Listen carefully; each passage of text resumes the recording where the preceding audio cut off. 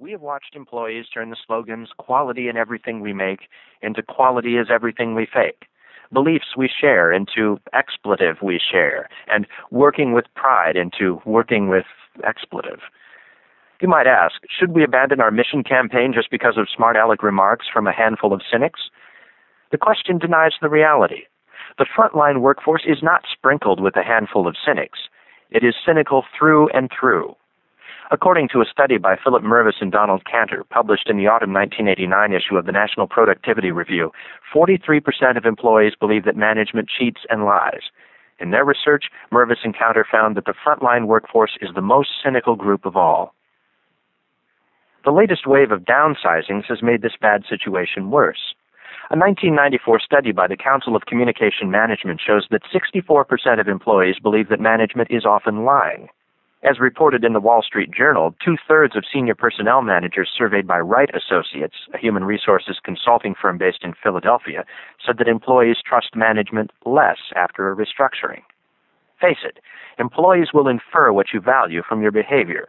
They will adopt your values only if they are convinced that those values will enable them to attain their personal goals. Propaganda won't help. In fact, it could hurt. At a large manufacturing company undergoing major change, thousands of employees watched as senior managers unveiled a new mission. Thousands more witnessed the unveiling by satellite. The slogan, "Trust, Teamwork, and Tomorrow," was on a huge banner behind the speaker's platform. As employees left the presentation, they received pens, caps, and coffee mugs inscribed with the 3 T's. When they returned to work, however, they found a letter to employees from the union posted on every bulletin board. This well-documented letter accused the company of hiring private investigators to watch employees suspected of stealing, using drugs, and making fraudulent disability claims. Investigators watched employees both during and after work, the letter claimed, and watched some employees even during the Trust, Teamwork, and Tomorrow launch.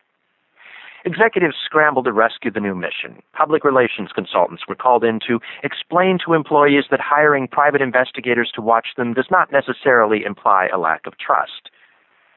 The tragedy in the Trust, Teamwork, and Tomorrow example is not the embarrassment the executives felt, but the damage done to the worthwhile changes wrapped in the value campaign. The changes themselves were acceptable to most employees. The empty words were not. The solution is to communicate the facts, only the facts.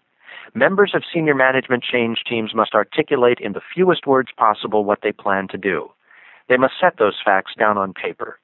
This brief summary will become a changed booklet that will guide face-to-face communication between senior managers and supervisors, and between supervisors and frontline employees. Not communicating to employees during major organizational change is the worst mistake a company can make. Consider the conclusions from 3 important studies on communication during mergers and acquisitions. In periods of high stress and uncertainty, people fill communication voids with rumors. Rumors end up attributing the worst possible motives to those in control. And communication lowers employees' stress and anxiety even when the news is bad. In other words, uncertainty is more painful than bad news. But you might say, our change is too complicated to communicate in a matter-of-fact style. Then simplify the change. In large organizations, the limits of what you can communicate as facts are also the limits of what you can do. The prescriptions are simple. Cut out every unnecessary word. Avoid mission statements and management proclamations. Tell employees straight up exactly what you plan to do. Communicate face-to-face. The best way to communicate a major change to the frontline workforce is face-to-face. Do not use videos or video hookups. Do not introduce the change in a company publication, and do not hold large meetings with frontline employees. Videos. Over the past 15 years, video has been the fastest-growing medium for communicating with employees. This growth defies the fact that employees don't really want to watch videos. In the United States, video ranks 11th out of 14 communication methods, according to studies conducted jointly by the International Association of Business Communicators and Towers, Perrins, Forster, and Crosby, now Towers Perrin, in 1980, 1982, and 1984, and by TPF&C in 1990. According to a 1989 survey by the Industrial Society, a London-based training organization, British employees rated video 13th out of 16 ways to receive information. 60% of large British companies have used